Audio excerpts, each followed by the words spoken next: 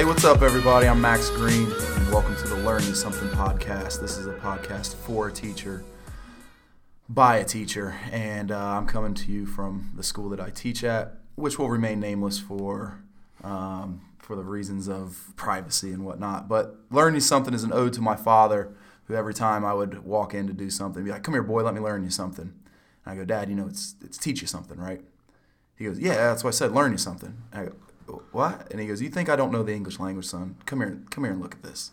So whenever I say something to somebody that I'm going to teach them, I go, "Hey, let me learn you something." Even though I know it's grammatically incorrect. That's an ode to my father, who taught me most of my life lessons. So hopefully you guys can get some life lessons and some teaching lessons from the people that I'm going to interview over time. My first guest today is one of my teaching compadres here at the school that I teach at, which will remain nameless. It is Mr. Matt Longley, one of my good friends in teaching. Sir, how are you? I'm doing good. I'm doing really good. Thank you for joining us.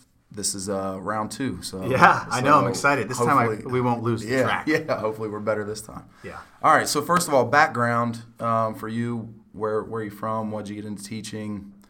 Give me the basics. All right, so basically, pretty much raised in Ohio.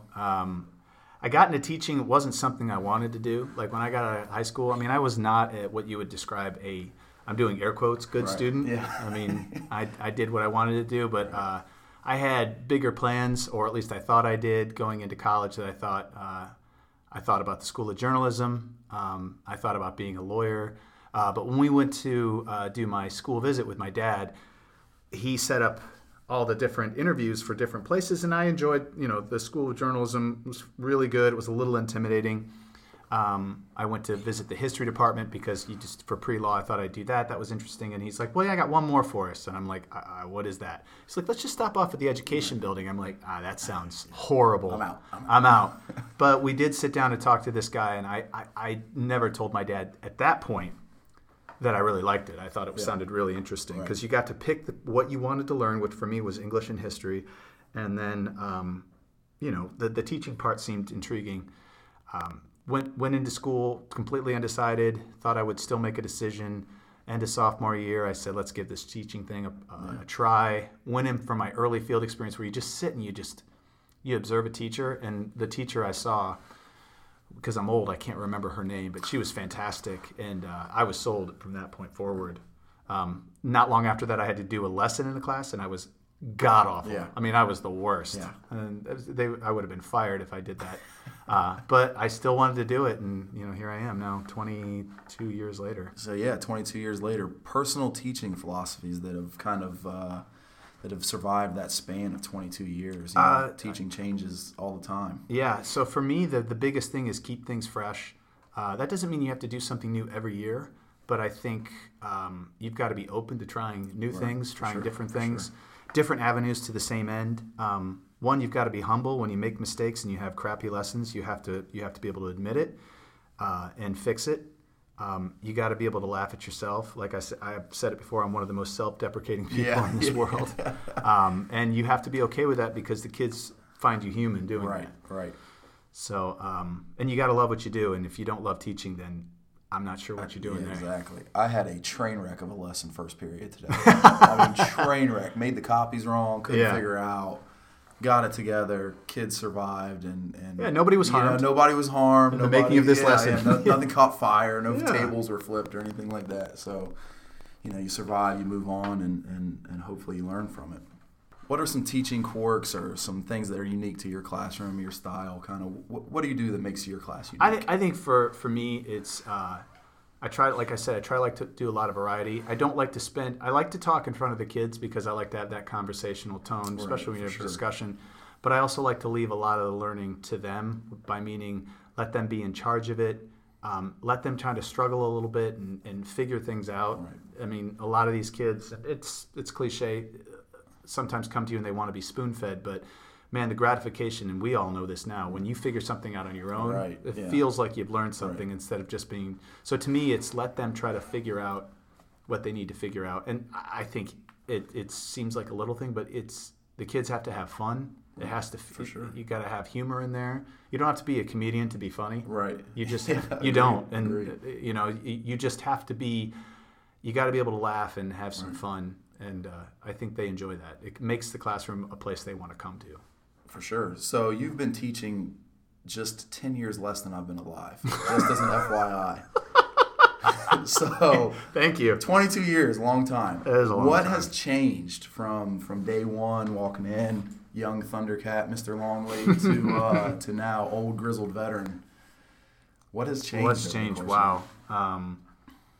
That is a great question. I'd say the biggest thing that's changed for me, the interactiveness. I think it can't be undersold that the technology and where the kids spend their time in devices, with devices, has really, sure.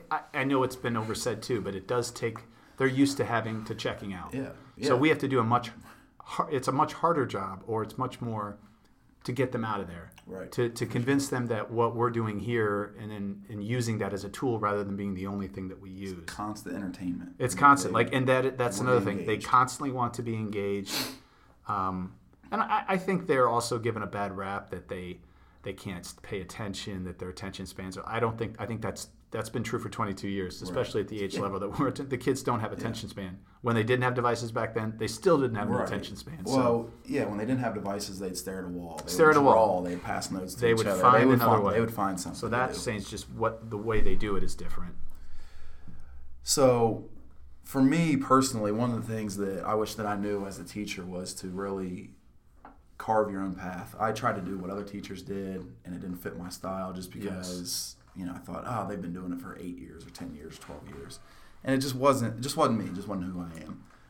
What is something you tell a young teacher coming into their profession and trying to find themselves as a teacher? I gotta say what you said is spot on. Like the teachers I've mentored, I think it's about 4 or 5, one of the biggest things that I want them to know is like, I'm only here, or you're here to do exactly what you said. Like, don't be afraid to try something way out there. Right. Try something and fail. I mean, I know it's easy, and for first-year teachers, that's horrifying, and it's pretty scary. I think it's hard because when we fail, the kids don't get the maximum learning, and I think that if you're a true teacher, you want the kids to do as well as possible. And I think if you fail, they fail. I think teachers have that. And you don't want to be known as that. So a lot of times I like what you said, latching onto another teacher and doing what's comfortable for them.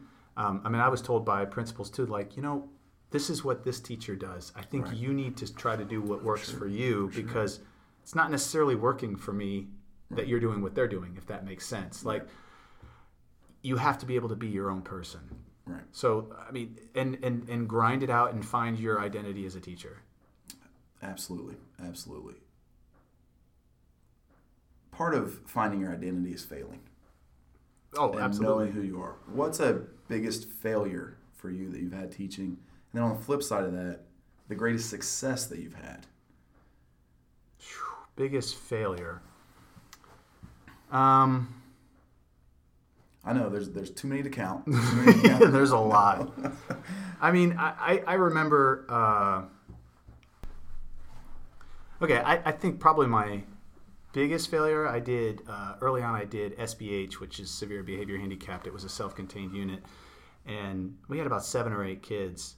That doesn't seem like a lot, but with those 7 or 8 kids, I did connect with some of the kids really well. Like, we had a really good relationship, and I felt like I was making a difference. But there were one kid, we'll call him Steve. Yeah.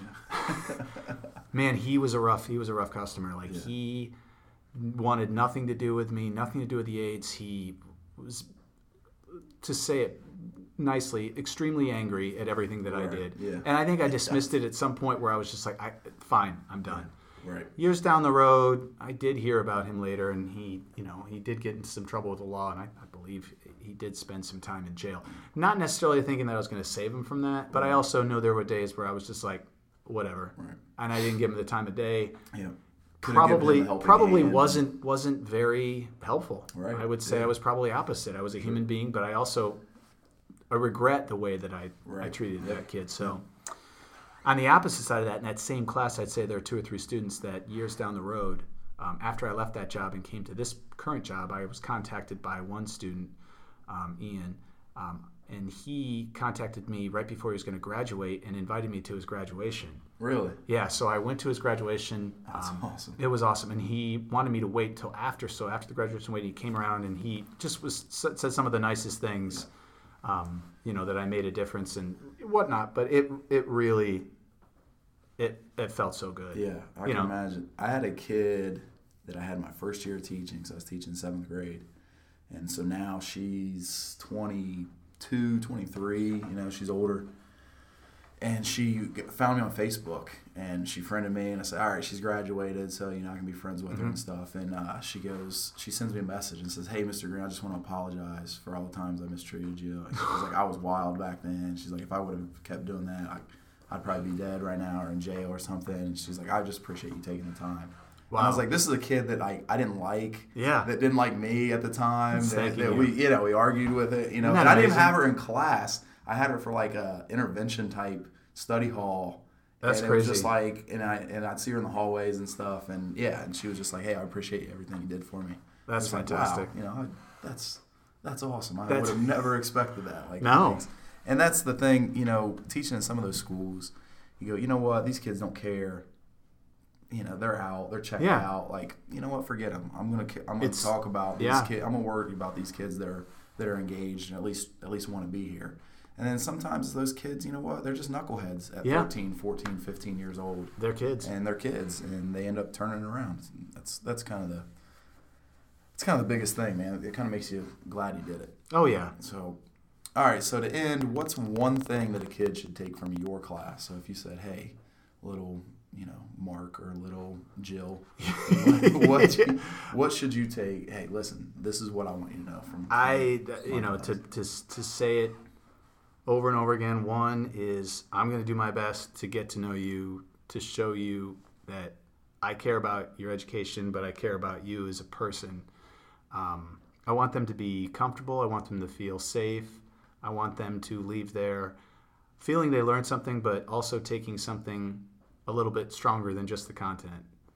Take away a little more, be a little more fearless, or don't be afraid to take chances, or if they spend an hour in my class and they smile for 6 times, then or once, for sure, that's worthwhile. So they can just, to me, it's just make their education, make them want to keep coming to the building, because if they keep coming to the building, then they will learn something. Yeah, especially from our teachers here. We have a lot of good teachers. Absolutely. I will end with this. One of the things that I've always wanted is that kids always remember, hey, Mr. Green said something or we did something that I'll never forget. Yeah. And I don't know what it is. Usually it might be me doing something dumb. You know? Definitely for me. But for me, it's like, I heard this story on the Joe Rogan podcast, and he said, I had a 7th grade teacher that said, hey, look up. That never ends. And he said, I'll never forget that. And I just go, wow, that's kind of crazy. Yeah, but just to think, hey, have something. Hey, I remember Mr. Green did this, or I remember one thing from Mr. Green's class. Then my job's done. And that's all that matters. I have teachers where literally the only thing I remember about their class is that they had chin hair. And that they were a woman and they shouldn't have chin hair. Yes. So it's one of those things. It's one of those things. I hope that I have an effect on kids, and I think that all good teachers absolutely share that. So, well, sir, it has been an absolute pleasure to do this for the 2nd time. Yeah, thanks for having me on. If we have to do it a 3rd time, we will do it a 3rd time. If we have to do it a 4th time, I will be just as happy. The 5th time, it might get a little bit. We might have to pump the brakes on that.